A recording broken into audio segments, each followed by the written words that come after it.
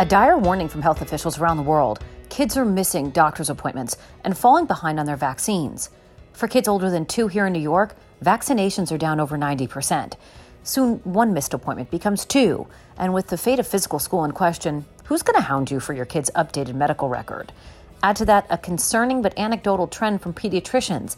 Kids are missing milestones because they're inside all the time. In this latest installment of Parenting in a Pandemic, we introduce you to Dr. Diane Hess. She's a pediatrician with Gramercy Pediatrics here in New York City. Consider this your wake-up call. It is more important than ever for your child to see their pediatrician. You are listening to All Good in the Motherhood with Teresa Priolo. When we were talking, whatever day that was, I remember you mentioning like missed milestones and things that kids should be doing that they're not doing. And I thought, gosh, I'm sure there's so many moms who listen to our podcast or are viewers of Fox 5 who are probably really focused on this and very concerned about this. So I wanted to kind of like dig into that if we could a little bit, see what you're seeing, see what you're hearing. But first, before we get into all that, can you just give our listeners sort of like the Reader's Digest version of who Diane Hess is, how long you've been practicing, and your specialty? Sure.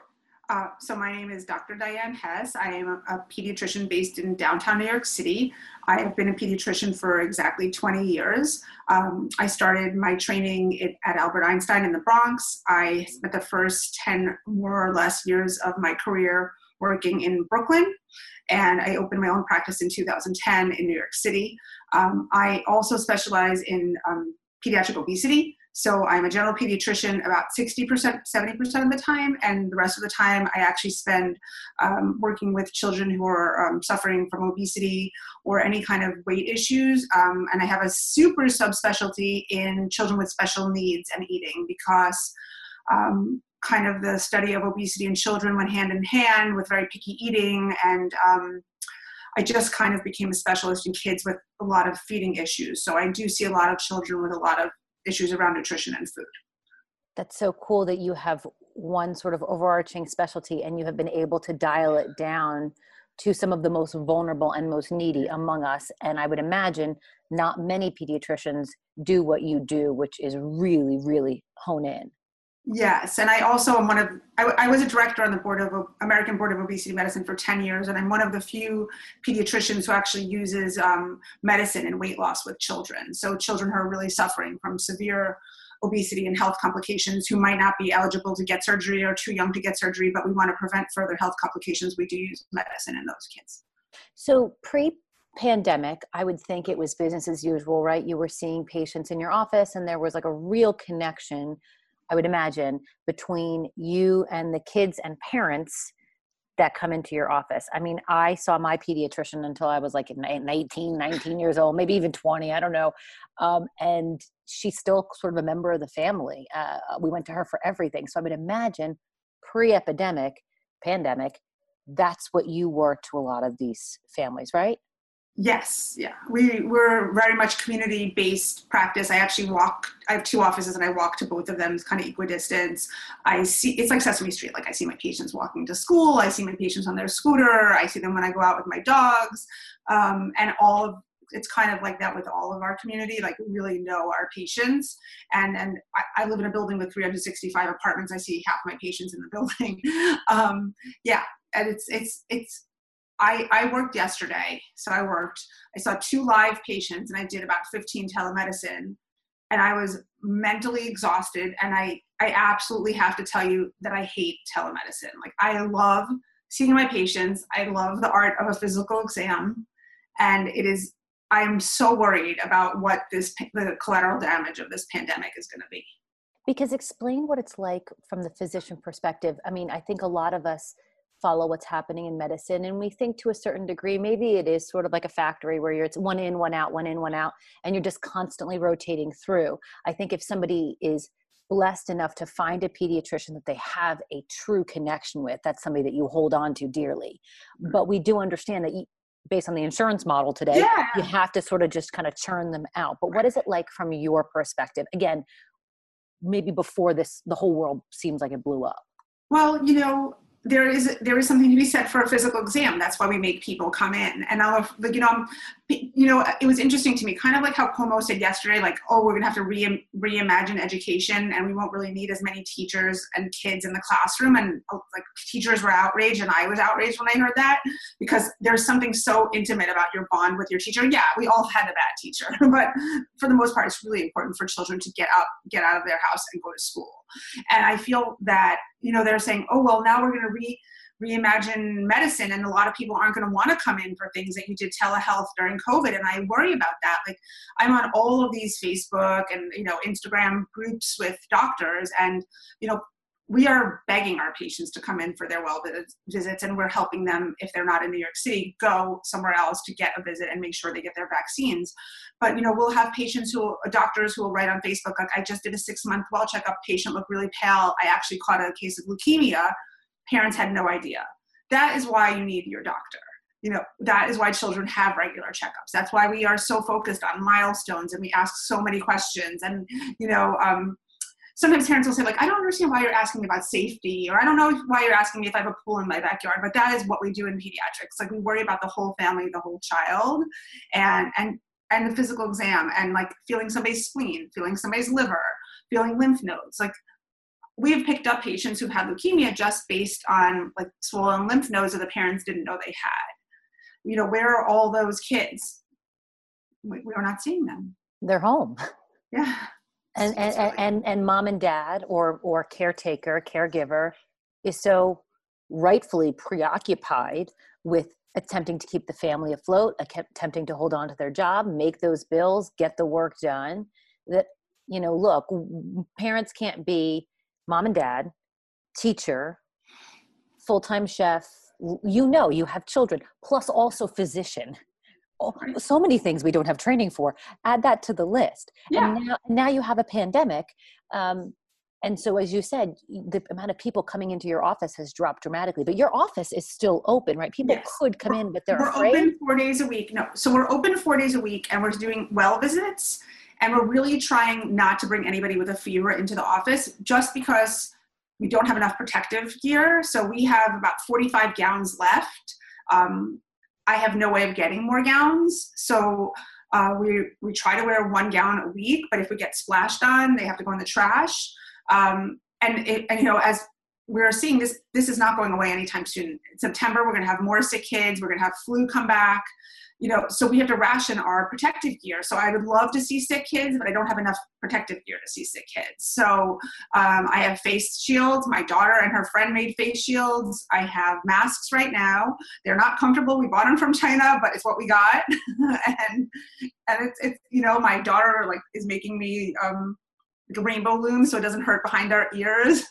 I mean, it's crazy how we are working. And private pediatricians and private doctors in general have been left out of the PPE supply chain. So whereas if you work for a hospital system, they will funnel, hopefully, something to your office. But if you're in private practice, there is no funneling.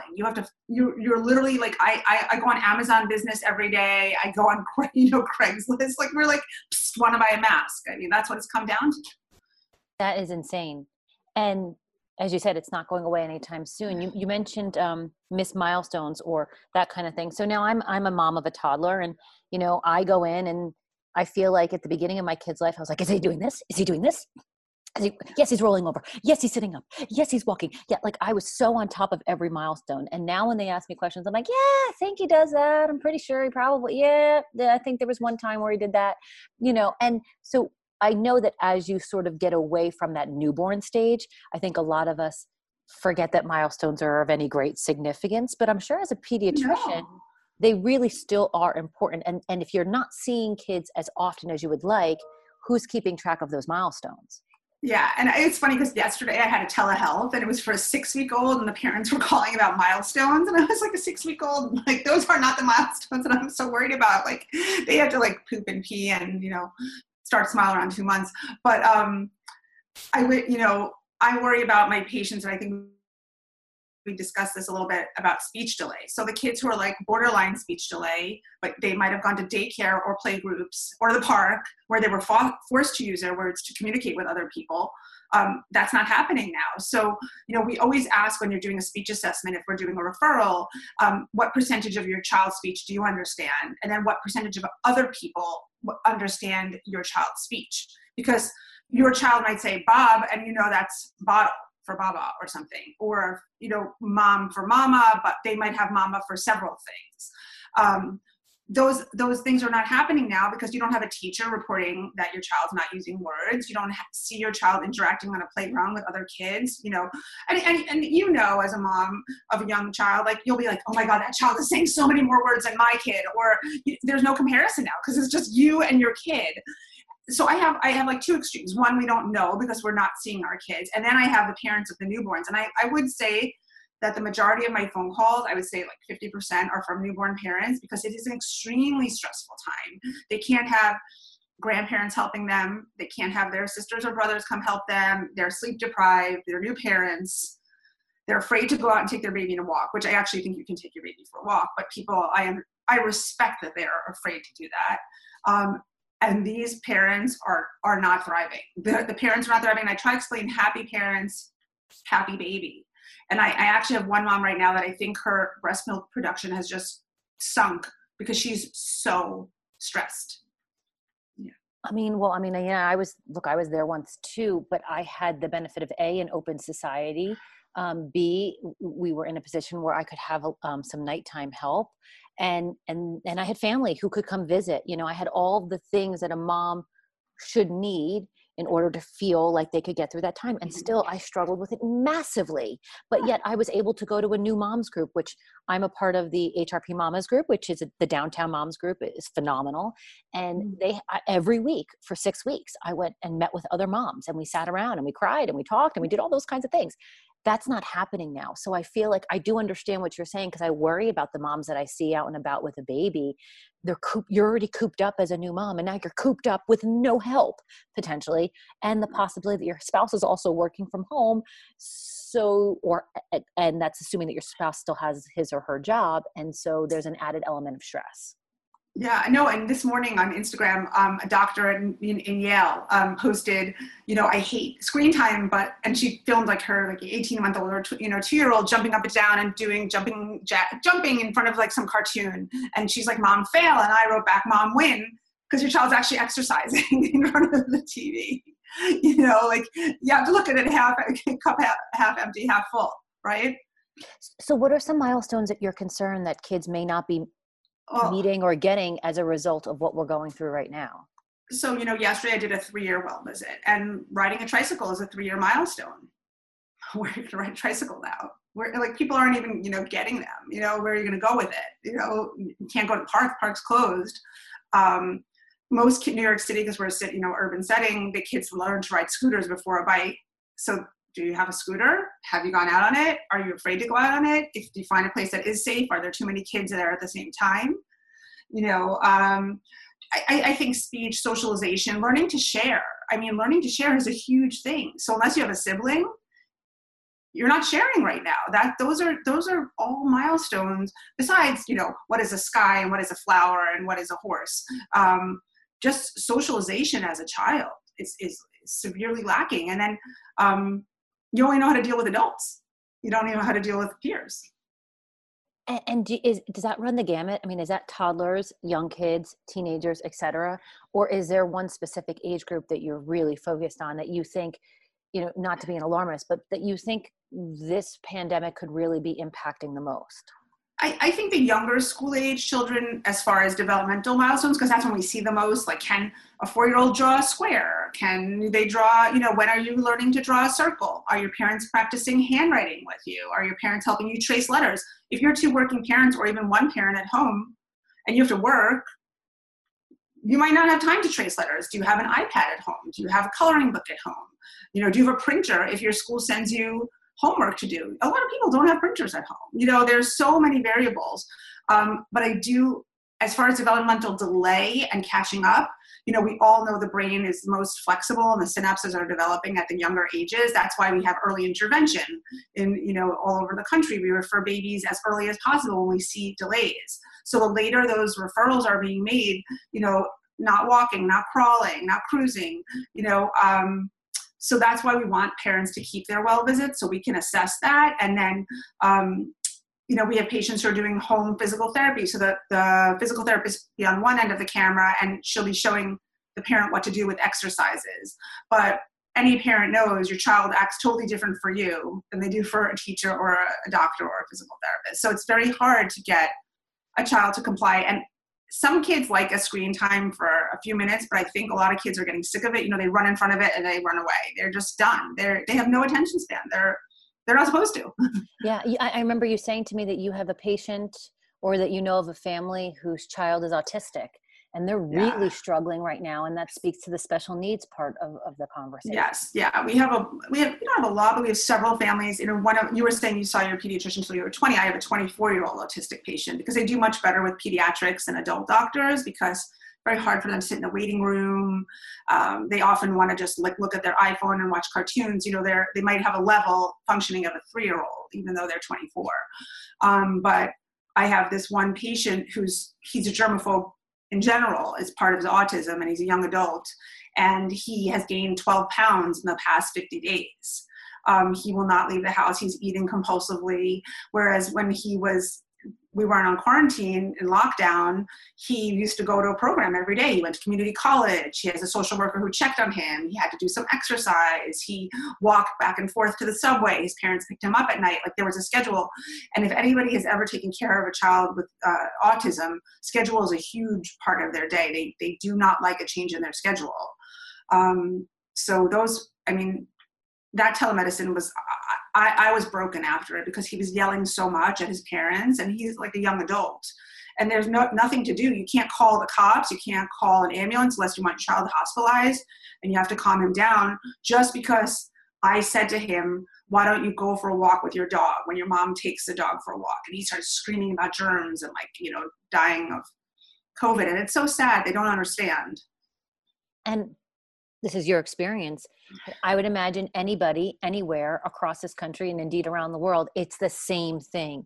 Yeah. It doesn't matter if you have a big home or a 1-bedroom apartment, we're still dealing with the same feeling that the walls are closing in and we don't know when they're going to open back up. No. One of the things that I have noticed with my son, who, as I mentioned to you, is just 2, stuttering.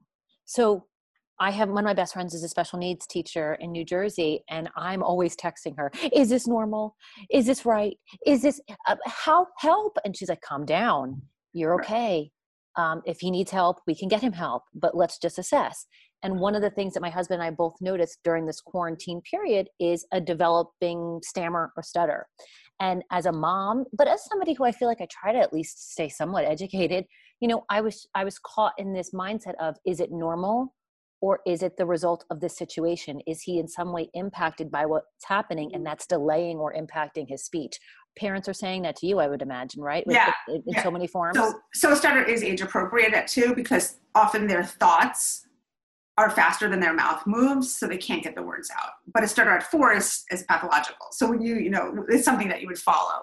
But yes, so I have a patient who started having tics, just little childhood innocent tics before the shelter in place. So I can't remember what her tic was, either blinking or something common. It wasn't something alarming.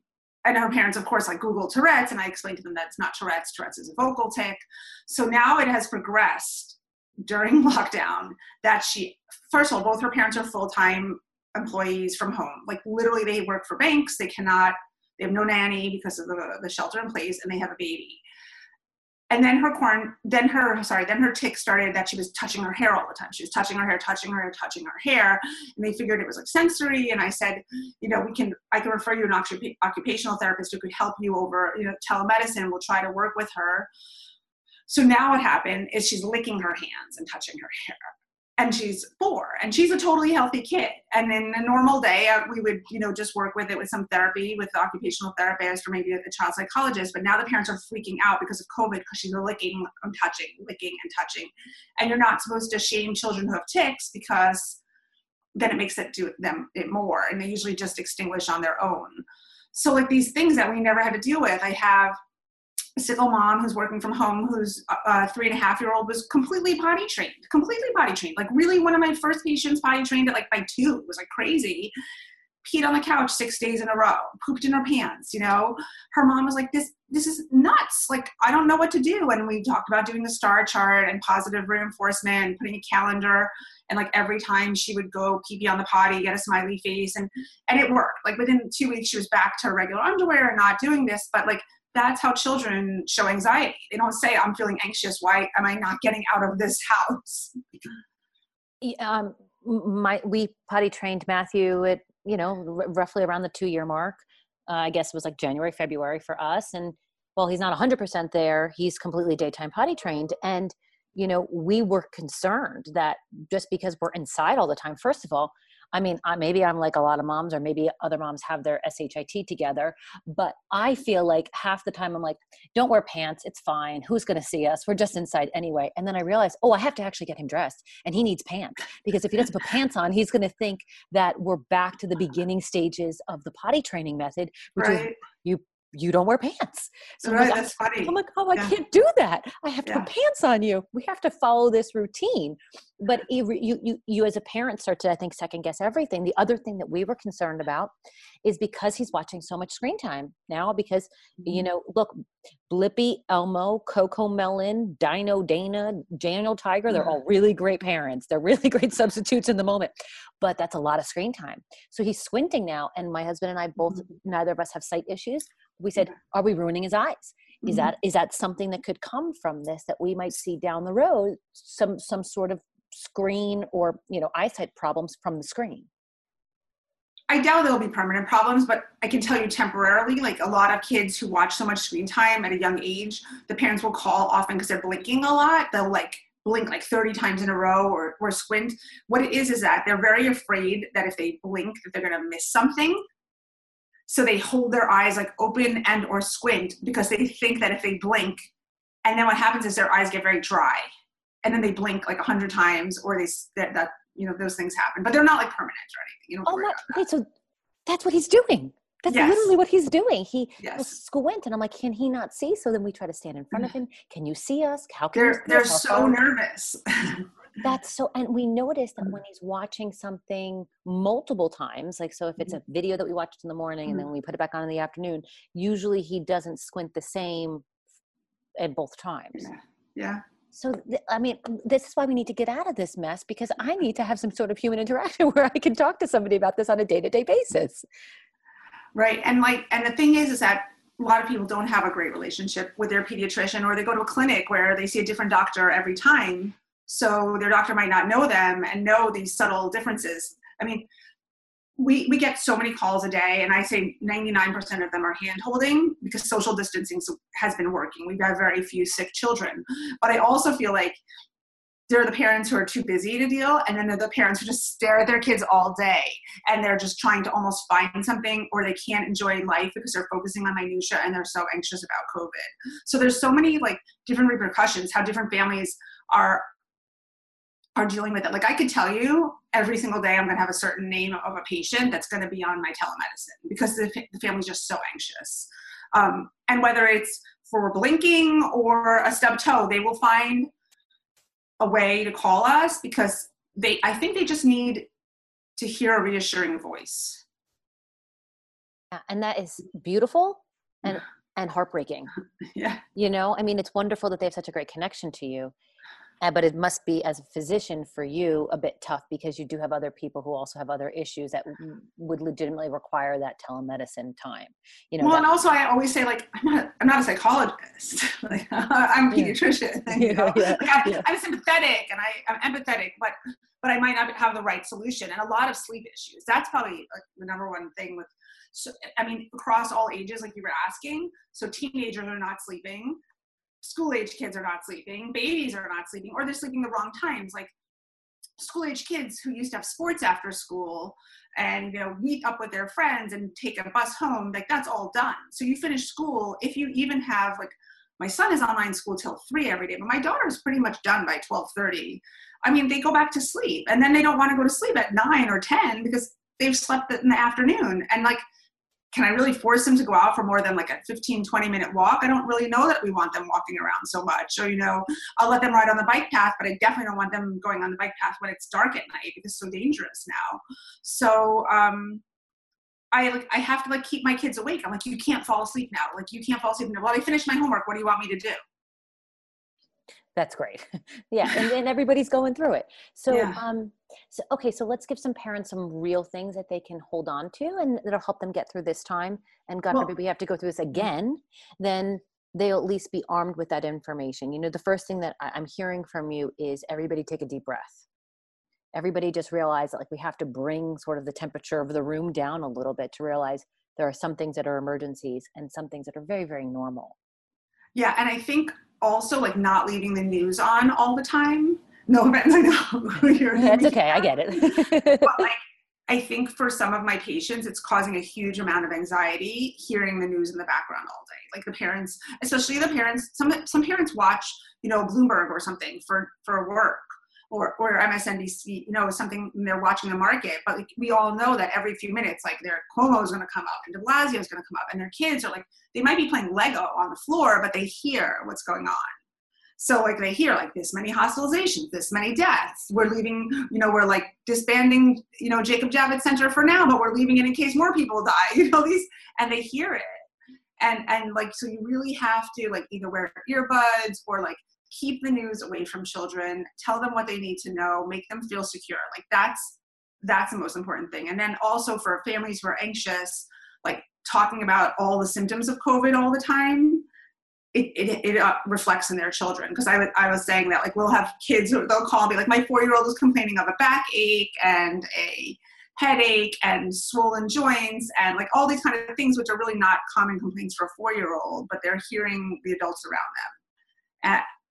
Yeah. Oh, that makes sense. Right. So like they're picking up the things that their parents are saying.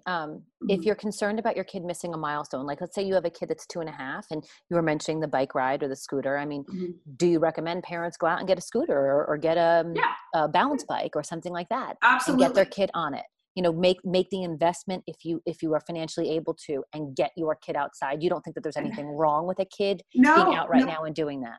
No, I think if you wear a mask and you wash your child's hands when they come in, I think it's fine. I think it is very hard to have a 2-year-old. So I think having the mask on a 2-year-old is kind of hard, but I almost feel like get a Halloween mask, make something silly, make something funny, find their favorite character, draw a smiley face on it. You know, if they could keep it on for 10, 15 minutes and get some fresh air. I think the hardest thing for us in New York has been, we've had so many rainy days last month. I mean, it just rained every single day. I mean, and now I think we're going to get like a winter storm this weekend. I do feel that my patients who are suffering are the ones whose parents have extreme phobias and are not letting them out at all. And I'm not saying going to the supermarket. You know? Yeah, no, that's a totally different thing. Somebody gave me the advice to try to have my son wear his mask inside the house and then also try it on his toys, his dolls, his stuffed animals. And we've done that. We've done that. And then a mom in Tribeca has been making beautiful masks. So I got a kid's mask from her and we're amazed that he's wearing it. And I think he's wearing it and he's not alarmed by it. He's not asking about it and he's not trying to pull it off. And I think it's because sadly, we have tried to make this a part of our new normal. And so he sees it and he'll even ask, where's your mask? Mommy, where's your mask? And I'm like, oh, right here. Right. No, you're doing the right thing. And I actually think they'll be wearing masks if they go back to school. I really do. So I think the better you train them to keep it on. Like, you know, I had a patient call yesterday. They have to fly to Arizona because their grandfather's ill, not with COVID, but they're going to go to Arizona. And I totally respect that. And I actually think the airplanes are probably cleaner than most supermarkets we go to. But they have a baby that just turned, a baby that's like 6 months and then a 2.5-year-old. And they're very, very worried about flying with a 2.5-year-old that has to keep a mask on her face for the 6-hour flight. And I never say this, like I really never say this. And I'm like, you might want to try Benadryl. Like you might want to try Benadryl at home while we're on shelter in place and see if it makes your child sleepy. because 10% of kids get hyper, and you definitely don't want that on the plane. Maybe if she will not keep, because they said they're having a really hard time keeping the mask on her face. And I said, maybe you give her a Benadryl or 1 milligram of melatonin and have her sleep through that flight so the mask will stay on. They're like, what are they going to do? Like kick us off the plane? Like, are they going to arrest us we don't know. Yeah, no one's ever had to deal with it before, so we don't know. Right? Yeah. Are you concerned about vitamin D deficiencies? Completely. Yeah. And we've been like handing out vitamin D samples at our office like candy. Like we have luckily samples, but I have been recommending like 400 units a day for a child. I mean, if they're drinking milk, I don't worry about it, because if you're drinking 3 cups of milk a day, you're going to get your vitamin D. But we know many patients who don't drink 3 cups of milk a day, or have like 3 servings of dairy, like whereas cheese or yogurt or a cup of milk. Yeah, I'm really, really worried about it, especially in dark skin communities. They have much lower levels of vitamin D to start with. All right. So we have to make sure our vitamin D stays up. Great question, by the way. Thank you. We need to get out. We need to get some sort of exercise of some kind. Anything else that you think, drop the anxiety, anything else that you think is a sort of an important part? I think finding physical activities that if you can't leave your house for any reason, there are parents who are immunocompromised, or parents who have arthritis, or are on immunosuppressants, and they really can't go out, or have cancer. I think that there's a lot of free physical activity available. There are Zoom classes for kids, whether it's dance or gymnastics. Like I just got from Chelsea Piers like an email that my kids can join a class. My kids haven't gone to Chelsea Piers. I mean, they're teenagers, so they haven't gone to Chelsea Piers for like 4 years. But I thought that was awesome that they sent that out, to do some gymnastics from home. I think that to keep them moving, to build bone, you have to break bone. That's why we walk and run and jump. And all of those kind of things are not going to happen if you're just sitting all day. So it's so important for healthy bone development to have your kids moving. And when we were talking about money, like some people can't afford some things. I mean, I didn't do this because of money, but my son is 16 and he wanted a pull-up bar, and they're like sold out everywhere. You can't find any weights online, nothing. I went on Craigslist and I found a $17 used pull-up bar, and I drove over and I picked it up for him on the east side, and he uses it like 10 times a day. In between every class he does pull-ups. So you just have to be creative. Like look on eBay, look on Craigslist, look on Facebook Marketplace, like get jump ropes. I tell my parents, get jump ropes, get hula hoops. Target is open, Walmart is open. If you take a ride, put on your mask. If you want to wear gloves, go ahead and get some things. If you have a yard, you can take them to the park. Jump rope, you could do alone or with somebody, like a sibling. You have to use cans of vegetables to use them as weights for them to do biceps, push-ups. You could do scavenger hunts in your house with your kids. You can make a list and things to find and make it a competition. And all of these things also, what I'm hearing from you is all these things also not only check off the physical element, but the developmental element, right? Like, so they hit 2 birds with 1 stone, essentially. Yeah. Totally. Like a scavenger. I've never met a kid who doesn't love a scavenger hunt. Like we're going to hide something. We're going to hide your toy or your train. And I'm going to give you a map and we have to go find it. Or if you live in an apartment building, take your stairs instead of the elevator now, just to get more exercise. Both ways, you just have to be creative. You have to really, and you have to invest time in it because it's mentally exhausting. My last question for you is about the long-term effects here. Are you concerned that what happens during this time, even though in the grand scheme of things, it's brief, we hope, it will impact kids in ways that are either not able to be reversed, or that will take a significant amount of intervention to reverse? I think it's too soon because it's only been like 50 days, but I guarantee you that pediatricians are going to start studying delayed milestones in children when society reopens, or as we see the patients.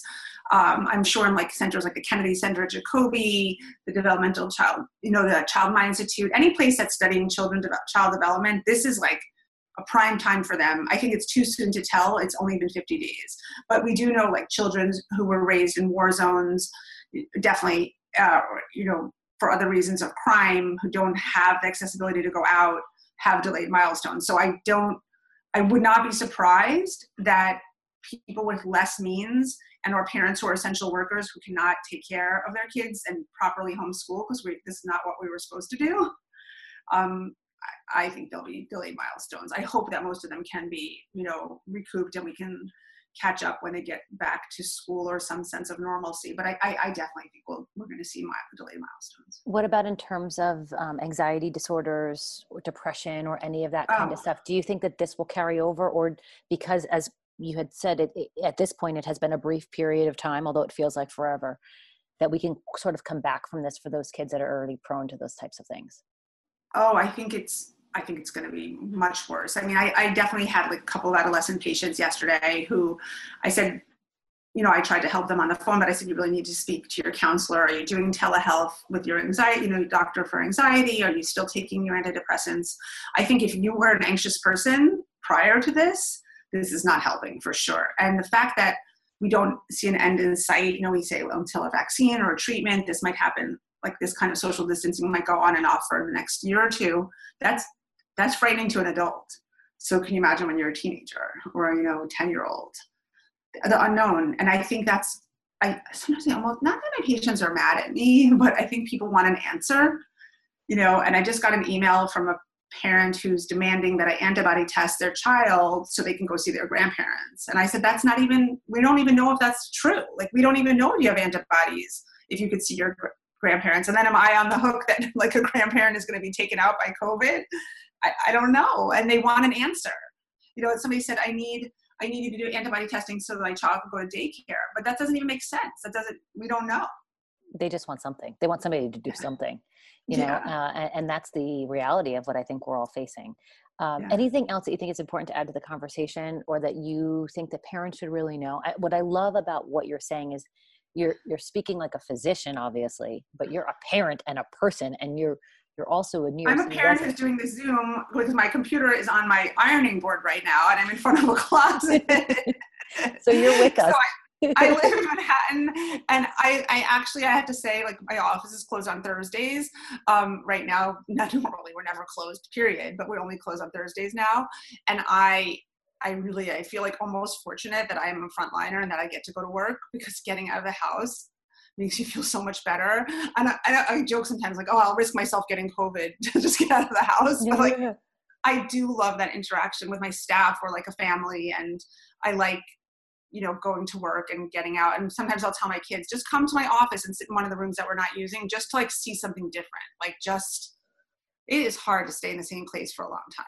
Yeah. A friend of mine who has an 11-month-old took her kid in for his shots, and she said that she lingered so long in the waiting room just talking to the receptionist, and it didn't dawn on her how long she had been there until she left and realized that was the first person that she encountered outside of a grocery clerk or a delivery person in 3.5, 4 weeks, whatever it was. She's like, I really talked to that receptionist for a really long time. And I said, they probably enjoyed it as much as you did. Exactly. Like, we're like the phone rang, But I would, my take home message would be, remember you have a medical home, call your pediatricians, call your providers. Don't wait if you think there's a delay in your children or like child's development, or if you think anything is wrong with your child, because as we start opening up more, we'll be able to see more children and examine more children. Like, if we think that there's a wart on their foot, we might have done telemedicine, but now we'll bring them in, like if it's not fever related, and we're going to have more access to protective gear. I think things, after May 15th, we'll be able to bring in, because at one point they were saying, don't do your 3-year-old well visit, don't do your the 5-year-old well visit, because there's no shots there. At 4, you have to get shots. But that's not our feeling. Our feeling is it's really important to keep all of your well visits. This episode was recorded, edited, mixed, made awesome by Matt Onimus. The executive producers are myself, Matt Onimus, and Imad Ashgar. Byron Harmon is VP of News, and our Vice President and General Manager of Fox 5 is Lou Leone. Thanks for listening. If you have any questions or comments, or you just want to say hi, reach out to me on Twitter at Fox5Teresa or on Facebook, Teresa Priolo NY. And stay tuned for our next episode.